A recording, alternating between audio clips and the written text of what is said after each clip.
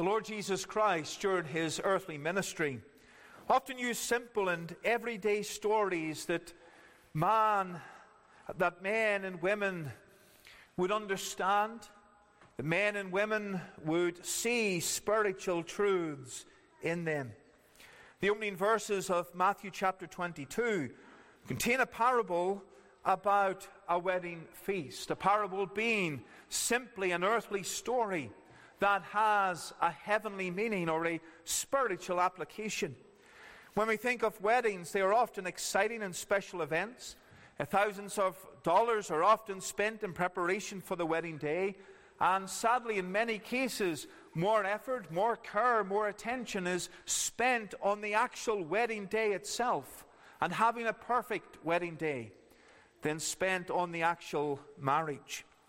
The Savior in verse 2 says, "The kingdom of heaven is like unto a certain king which made a marriage for his son." And there's a comparison made here. The kingdom of heaven is like. And when such a comparison is made in Scripture, the Lord Jesus Christ, even here, is making a point about the kingdom of heaven being like, in a certain way, in a certain manner, to a wedding between the son of a king and his bride. Christ is not giving a full exposition of every aspect of his kingdom. He is not spending this time and telling us everything there is to know, for that would be far more than what could be written down. But the Savior is bringing one aspect, a particular aspect, a particular thought to our minds and to our attention to consider. And when we think of the kingdom of heaven is mentioned throughout the Gospels. It is the kingdom of Christ. It is the kingdom of God.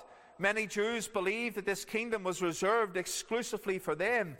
And so whatever the Savior said about this kingdom was about them. But this phrase, quite simply, we could say, represents the spiritual community of God's redeemed people. When we think of the kingdom of God, the kingdom of heaven, and when we think of who is in that kingdom, it is God's redeemed people. And this parable concerns a king hosting a wedding for his son. And the custom required that the king sent invitations for those to come to this formal event. The guests would be honored by such an invitation. If you were to receive an invitation to the coronation of King Charles, well, you would be privileged to receive that invitation. Maybe who you are, what you have done, maybe who you represent in society is reflected in that particular invitation. But it would be an honor and it would be a privilege. Going would be another subject altogether, but to receive one would be a privilege. And when all the guests were ready, when the feast was ready, the hour would come and they would have their celebration. But in verse 3 we find that these guests who were called to come to the wedding refused to come, and they rejected the king's invitation. It was rude, it was unnatural to refuse, yet that is what happened. The king was merciful, and verse 4 tells us that he sent forth other servants, saying, "Tell them which are bidden, behold, I have prepared my dinner. My oxen and my fatlings are killed. All the preparation has been made," the king is saying. "All things are ready. Come on to the marriage." But he was ignored.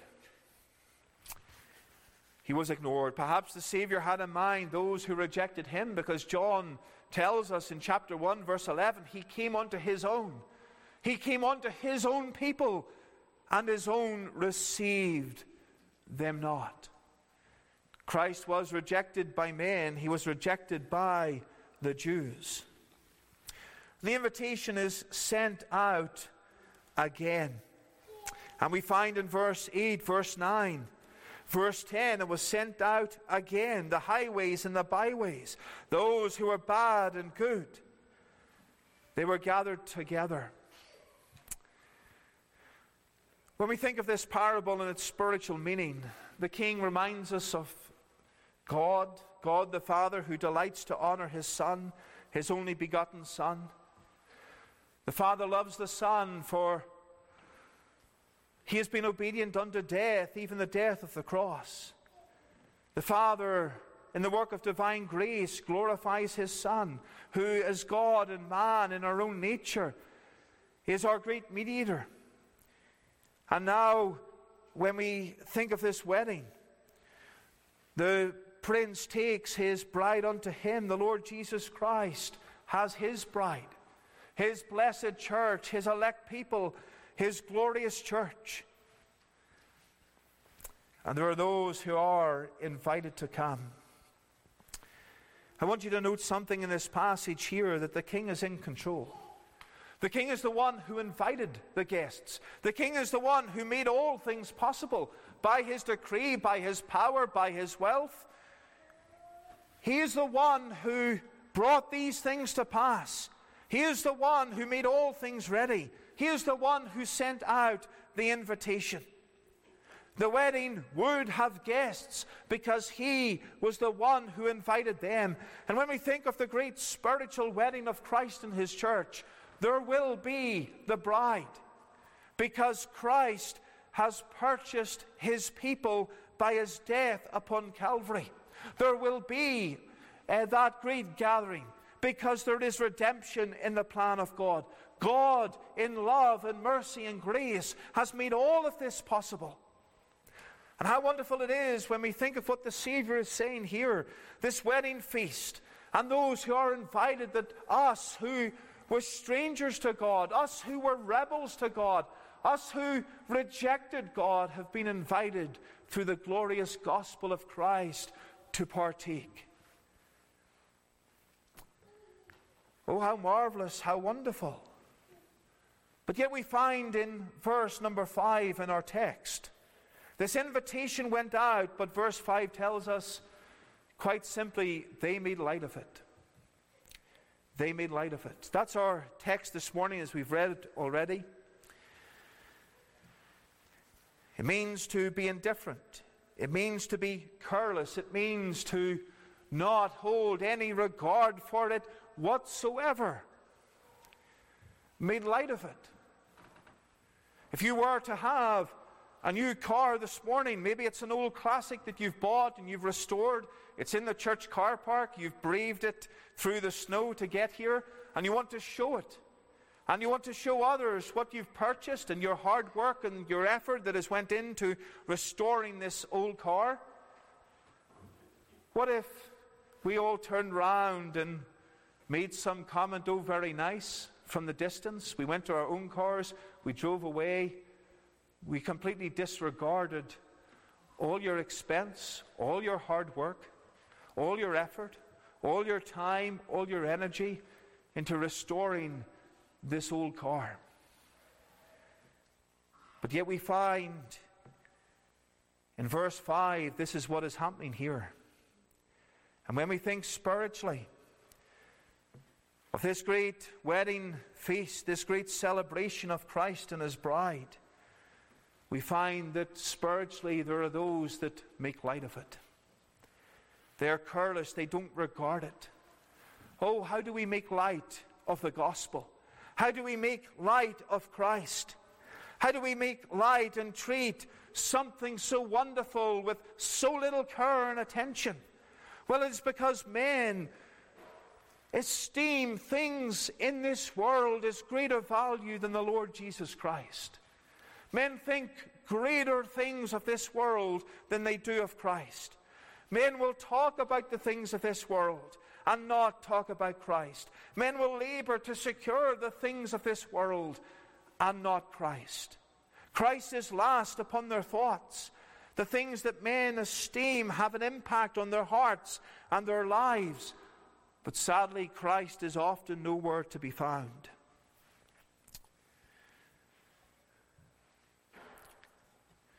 Richard Baxter said, that which men highly esteem, they would help their friends to as well as themselves. Do not those men make light of Christ and salvation that can take so much care to leave their children portions in the world and do so little to help them to heaven? What he's saying here is how men make arrangements for material things. How men make sure their family has all that they need. In life, in their life, and in the event of their death, their family has everything that they need. But they're unconcerned about the spiritual. They're unconcerned about eternity. And in doing so, they make light of Christ. Christ and His gospel can be set aside. There's no need for attention here.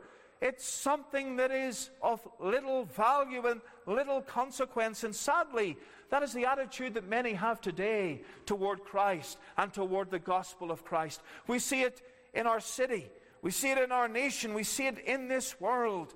Christ is treated lightly. Christ is trodden underfoot.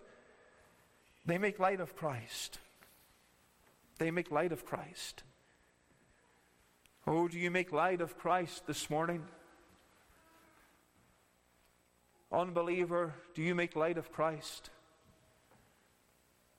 You may show respect in coming to the house of God. You may have little choice in coming to the house of God. You may have been brought by family, by friends. You can't say no.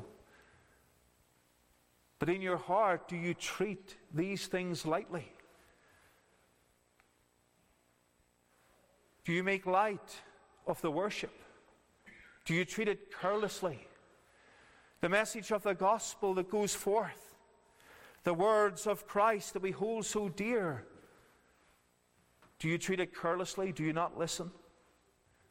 Sadly, often we're all guilty of not listening, because distractions can come and our minds can get caught up in other things, and we should always take care for that not to happen. But do you deliberately turn your ears off, as it were, when it comes to spiritual matters? Do you treat Christ and His word and His gospel with carelessness? Dear believer, despite trusting Christ, despite desiring to live for Him, we too can make light of Christ. We too can treat Christ carelessly. We too can treat the gospel and the word of God lightly. Oh, there's a lesson not just for those who are outside of Christ, but a lesson for those who belong to Christ. How sad and grievous it is when a child of God treats the word of God lightly, who looks upon the word of God and does not take it seriously. God's word says this, and God's word tells them that they need to do a certain thing, live a certain way, give up a particular sin, and they set it aside. They make light of it. Oh, we ought not to make light of anything to do with God and His word. Why? Because as we saw this morning in the adult Bible class, the word of God is inerrant. The word of God is inspired by the God who is true. Therefore the word is inerrant. Therefore the word is true. Therefore we must believe it. We must obey it. We must hearken unto it. We must not make light of it. And so this morning I want us to consider making light of a great invitation. Making light of a great invitation. And firstly, I want you to see that they made light of a blessed privilege. They made light of a blessed privilege. In verse 4 and verse 5 we see this. The king sent servants, and verse 4 tells us again, he sent forth other servants, saying, Tell them which are bidden, Behold, I have prepared my dinner. My oxen and my fatlings are killed, and all things are ready. Come unto the marriage. But they made light of it. This was a privilege. These guests, as we see in verse 5, one was a businessman, one was a farmer. There's nothing wrong with being a businessman. There's nothing wrong with being a farmer. But these individuals were not royalty. They were not dukes. They were not princes. They were ordinary men making a living in this world. And they had the great privilege of being invited to a royal event. What a privilege that is. And they said no. They said no. And we have in view here a greater privilege. A blessed privilege. the blessed privilege of the gospel of Christ, the blessed privilege of the gospel invitation. And what a privilege it is to hear of Christ, to hear his word, to hear his gospel, to hear the great doctrines of the word of God, knowing that we are sinners, but Christ is the great answer, and Christ is the great Savior, if we would but trust and obey and believe in him. Have you ever thought about the privilege, the great privilege, the blessed privilege that God has given you of hearing the living word of God, and having the living word of God, and having the word that is inerrant, and the word that is true, and the word that tells forth to you your need of a Savior? What a blessed privilege, in the mercy and in the grace and the love of God. Oh, you may see the gospel as something that is hard, something that is painful. Listening and hearing that I'm a sinner, and I've sinned against God, and God will judge me, and God will cast me into hell if I do not repent. And you focus upon the negatives of the gospel, as it were, the punishment and the judgment. But yet it's a blessed thing to hear, because you're hearing the reality of mankind's condition. And oh, the blessed privilege of hearing that there is a Savior, the Lord Jesus Christ. The message came to the Jews. The Jews received not the Savior. He preached to them, and they rejected him. And we find many today who have such a great heritage as the Jews, born into Christian homes, dedicated, baptized from birth, loved by pious and godly parents, faithful attenders at the house of God from their childhood. What a privilege that is. But yet many are unsaved. Looking back at my own country, I can see this very, very clearly. And how we have churches and congregations that have those there who have attended the church for generations. Their parents attended. And the parents attended because their grandparents attended. And now they attend. And they attend maybe one service on the Lord's Day. Their children come to the children's events, the Sunday school, the youth, as they did when they were young. But the whole family knows nothing of the saving power of Christ and the gospel. Church is something that they do, that they've always done. But there's no repentance, there's no faith in the Lord Jesus Christ. The invitation has went out. The gospel is there. The privilege is there. But they made light of it. They haven't taken it seriously. They haven't turned. They haven't repented. Oh, what a privilege. Oh, what a privilege that here the gospel is no secret. It's not been hidden from you. But the invitation goes out again and again. The gospel word goes out. Oh, that you would hear it. Oh, that you would not make light of it, but you would turn from sin and trust the Savior. Romans 5:6 tells us, for when we were yet without strength, in due time Christ died for the ungodly. And that is why Christ and his gospel are such a privilege to us, our utter inability. We cannot save ourselves. We cannot reach the kingdom of God ourselves. The same way you could not gatecrash a royal wedding without an invitation. You cannot enter into the presence of God and into the presence of heaven without knowing Christ and receiving him in the gospel. Thomas Boston said, let the saints admire the freedom and power of grace which came to them in their helpless condition. Made their chains fall off, the iron gate to open to them, raised the fallen creatures, and brought them out of the state of sin and wrath, wherein they would have laid and perished.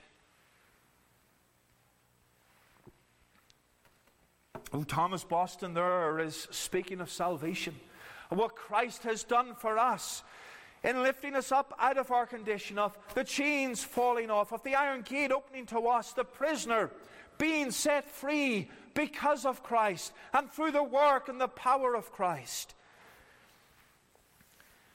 That is what the gospel does, but yet many are indifferent to the privilege of the gospel. When the Apostle Paul in Acts 17 went to Thessalonica, what happened? There were many who rejected it. He had to leave that city. He went elsewhere. The gospel was rejected. It was made light of.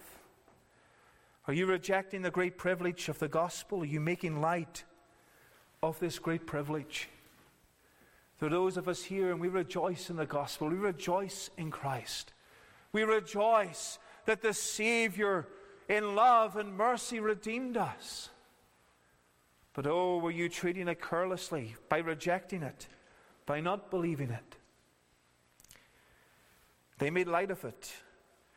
But then secondly, we see they made light not only of a blessed privilege, but of a tremendous expense.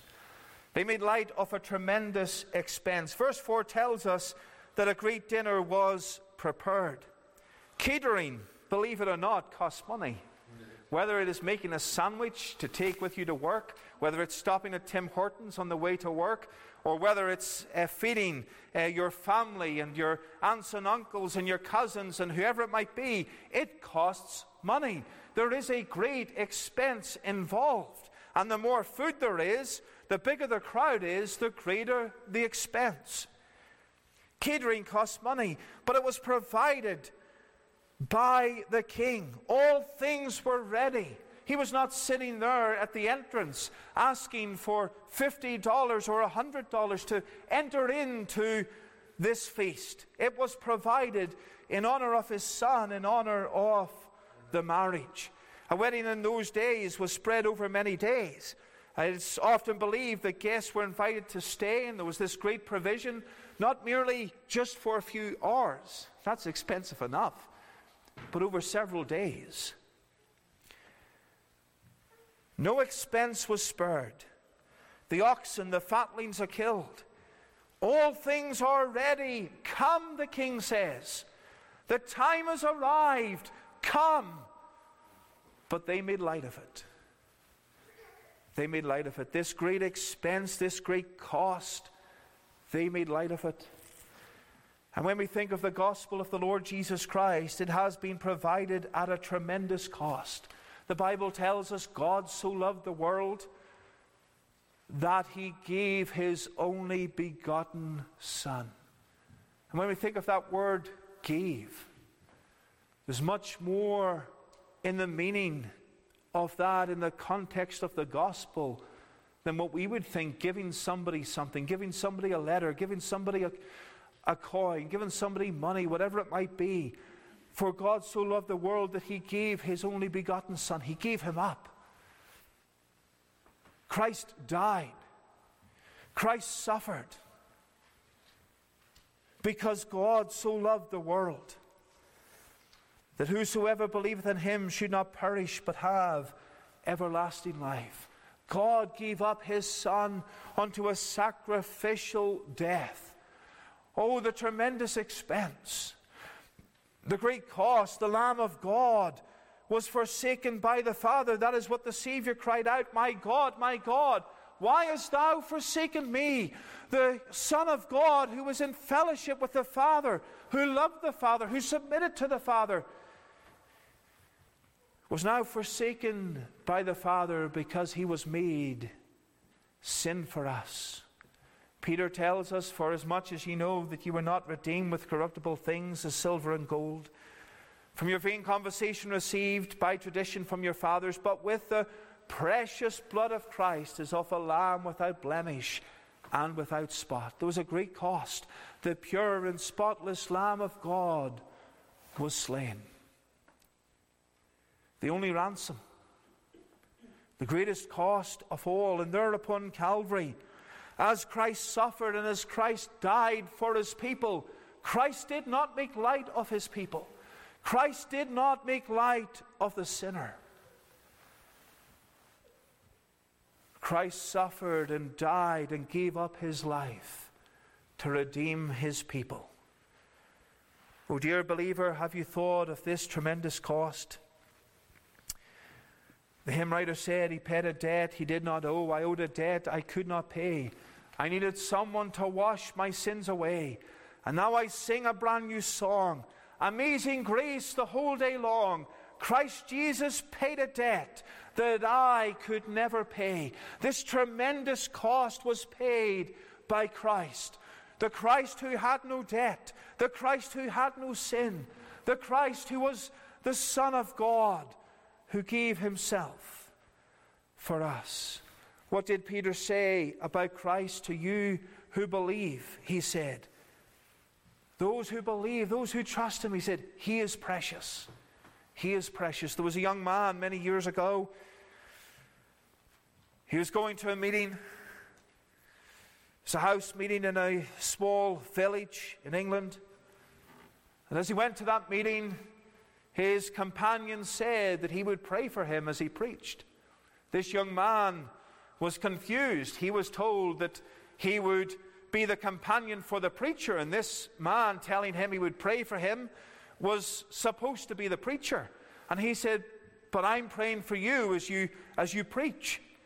And they realized that the person who sent them knew that they would never agree to preach, so he told them the other person was preaching and to go along, and it turned out that, well, one of them would have to preach or there would be no sermon. And so the young man preached, and he took as his text that verse in Peter, he is precious. And he spoke a young man, not even 18 years of age, preached on the preciousness of Christ, the tremendous cost that God paid to redeem sinful men, the precious Savior, his precious blood. The young man's name was Charles Haddon Spurgeon. That is how he preached his first sermon, so the story goes. And that text, he is precious. He is precious. Turn with me to Ephesians chapter 5, and here we see something else of this great cost and the great effects of this great cost. Ephesians chapter 5.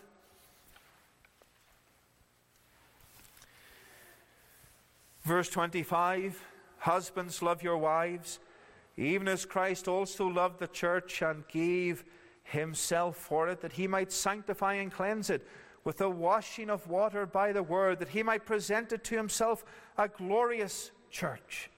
A glorious church. You and I stand here today, believer, because Christ gave himself for us. And here we have the Lord Jesus Christ as the head of the church, and the husband here in view, the wife in view. And there is a comparison made that Christ is the husband, the church is the bride. And there's a comparison made in the gospel, there's a comparison made in practical living. Here we have a Christ-like love, there's a sacrificial sacrifice. We have a Christ-like submission. The Son submitted himself to the Father. And we see that, verse 22, wives, submit yourselves unto your own husbands as unto the Lord. We have Christ-like leadership. How does Christ lead his church? Well, Christ leads his church with love and grace and compassion. Christ-like love, Christ-like submission, Christ-like leadership.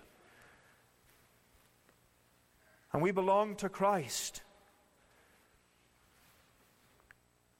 Our marriages, as it were, typify that great relationship between Christ and his church that is only possible because of this great cost, this tremendous expense that Christ gave himself for us. Christ-like love is a sacrificial love. But what do we find in the spiritual application in Matthew 22? They made light of it. They made light of it. Oh, dear believer, we rejoice when we think of the great cost of Christ, when we think of his love toward us, but yet there are those that make light of it. They make light of it. Do you make light of the gospel? Do you make light of Christ in rejecting Christ and rejecting his sacrifice, in saying no to him being your Savior, you're making light of him. You're making light of this tremendous expense, and that the Father sent the Son to be the Savior of the world. Thirdly, here we see that they made light of faithful servants. They made light of faithful servants. Verse 6, and the remnant took his servants and entreated them spitefully and slew them. We may find this as an overreaction, but whatever happened, we find that the servants who were faithful, the servants who obeyed the instruction of the king, who went out to invite these people into this marriage supper, they lost their lives. They lost their lives. And we see this in the gospel. This is what happened to the Savior. This lovely Savior was taken, the Son of God, and crucified. We can see this throughout the Word of God and in history as well. Faithful preachers are dismissed and rejected and put to death. And what this world does is what we find here. They make light not only of Christ, not only of the invitation of the gospel, they make light of the preachers of the Word of God. They treat them carelessly. In 2 Chronicles 36, we read over there that the prophets that came to King Zedekiah in that day, the people mocked those prophets. They laughed at them. They poured scorn upon them. They made light of the message that they brought of repentance. There's a lesson here for us that as the servants of the King were faithful unto death, we must always be faithful to Christ. We must always be faithful to the King of Kings, faithful in the truth of the gospel, faithful in living out that truth, faithful in proclaiming that truth. Faithfulness marks the servants of Christ. Faithfulness marked the servants of this King.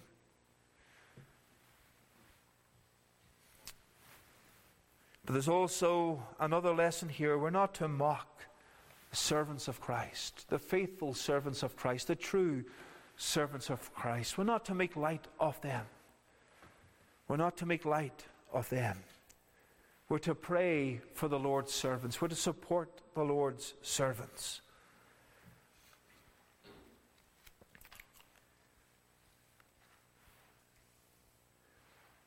Oh, how many will make light of the servants of Christ? How many will laugh at them? How many will mock them? How many on social media will go and criticize the servants of Christ, criticize the message, criticize the person because they hate Christ and they hate his gospel? Dear believer, let us not treat the faithful servants of Christ carelessly. Let us not mock them. Let us not listen or not listen to their message. For the message is one that comes from the inerrant and true Word of God. Let us listen. Let us take heed. Let us not make light. Dear unbeliever, do not make light of the servant of God. Do not make light of the Word of God. Do not make light of the invitation in the gospel. All these things are a great blessing, a great privilege, if you would but turn from sin and trust the Savior. And then we find finally that they made light with worldly priorities. They made light with worldly priorities. And we see this again in verse 5, but they made light of it and went their ways, one to his farm, another to his merchandise. What do we see here? We're too busy. We don't have the time for the King. We don't have time to come to this wedding and to celebrate in honor of the Prince. We're too busy. And when we look at this spiritually, too busy, God can wait. There's other things that need to be done. And how often that is the cry. Too busy to consider Christ. Things must be done. Things must be put in place. There is business to be accomplished. Christ can wait. The seriousness of this invitation was set aside because farming is more important, or because business was more important.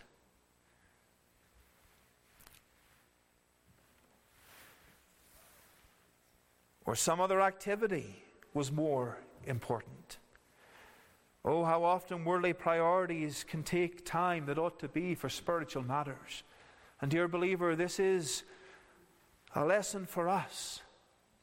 When it comes to spending time with God, when it comes to coming to the house of God, we make light of it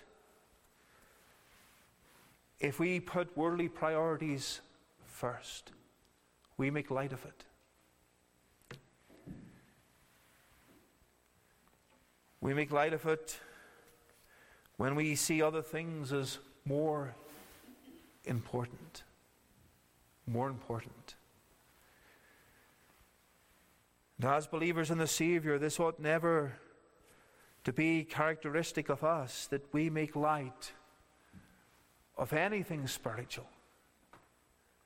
We put the time, the effort, the energy in. Yes, we may have our farm. Yes, we may have our business. There are people in this city that need their post and their meal. We all have our duties. We all have our responsibilities.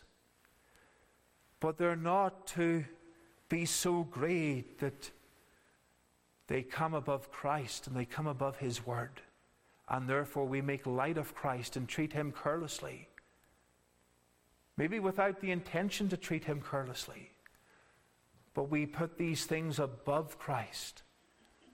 And Christ is moved down. Oh, that we would not make light of Him for worldly priorities. I want you to turn to Matthew chapter 19. Matthew chapter 19 and the verse 22. How often many place worldly priorities before the Savior. And we read here of a young man coming to Christ. Matthew 19, verse 20, the young man saith unto him, All these things I have kept from my youth up, and what lack I yet? And verse 21, Jesus said unto him, If thou wilt be perfect, go and sell that thou hast, and give to the poor, and thou shalt have treasure in heaven, and come and follow me. And what the Savior is saying is, give up everything. Everything in your life, these possessions, whatever they may be. Give it all up. And follow me. Verse 22, but when the young man heard that saying, he went away sorrowful, for he had great possessions. He was unprepared to give up those great possessions for Christ. Those possessions were here. Christ was that bit lower. And in making a choice, he chose those temporal things that last but for a season. He was unprepared to give it up. Oh, dear unbeliever, today, are you unprepared to give up sin? Unprepared to give up what you enjoy in this world, which lasts but for a short time? Are you unprepared to give it all up for the Savior? Christ is made light of because these things are more important. More important. We find at the end of this chapter, at the end of our reading, there was a man here who didn't have a wedding garment. And with this thought, and one more thought, we'll close. This man did not have a wedding garment, and the king saw it and said, Friend, how camest thou in hither not having a wedding garment? Verse 12, and he was speechless, and he was cast away into outer darkness. The Lord, the king, had provided for him. But he had not put on that provision, and therefore he had no right to be at that wedding. We read there in Isaiah 61 about the garment of salvation, the robes of righteousness. Oh, how Christ has prepared these garments and given them to His people. And if you do not have that garment that Christ has provided, that robe of righteousness provided by the Savior, there will be no access to the great marriage supper of the Lamb. You need preparation. You need to prepare. You need these garments. Do you have them today? Do you rejoice that you've listened to the invitation, that you've come, you've put on that preparation that the King has provided in order to have everlasting life? May you do so, and may you look to Christ. And as we close, dear believer, what we've been saying today is very simply, spiritual matters are the most serious matters. Spiritual matters are the most serious matters. The gospel, matters of eternity, our relationship with Christ, whatever spiritual matter we want to put in there, all these things, our relationship with Christ, spiritual issues, we ought not to make light of it ever. We're to treat it with all seriousness.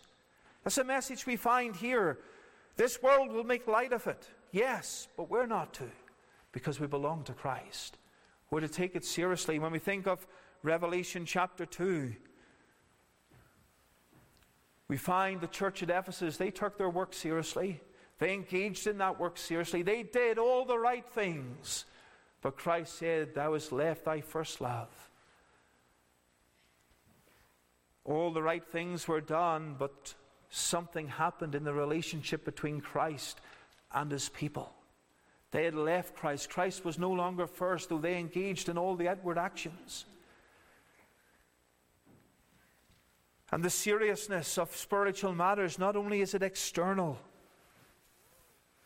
We can look and say we're all at worship. Things must be good with us spiritually because we're here, because we're singing, because we can sing better than the preacher. That's not hard, but we can sing better, and we can sing out, and we look as if we're part of this, and we're praising God, and we're rejoicing in Him. All the externals can look so well.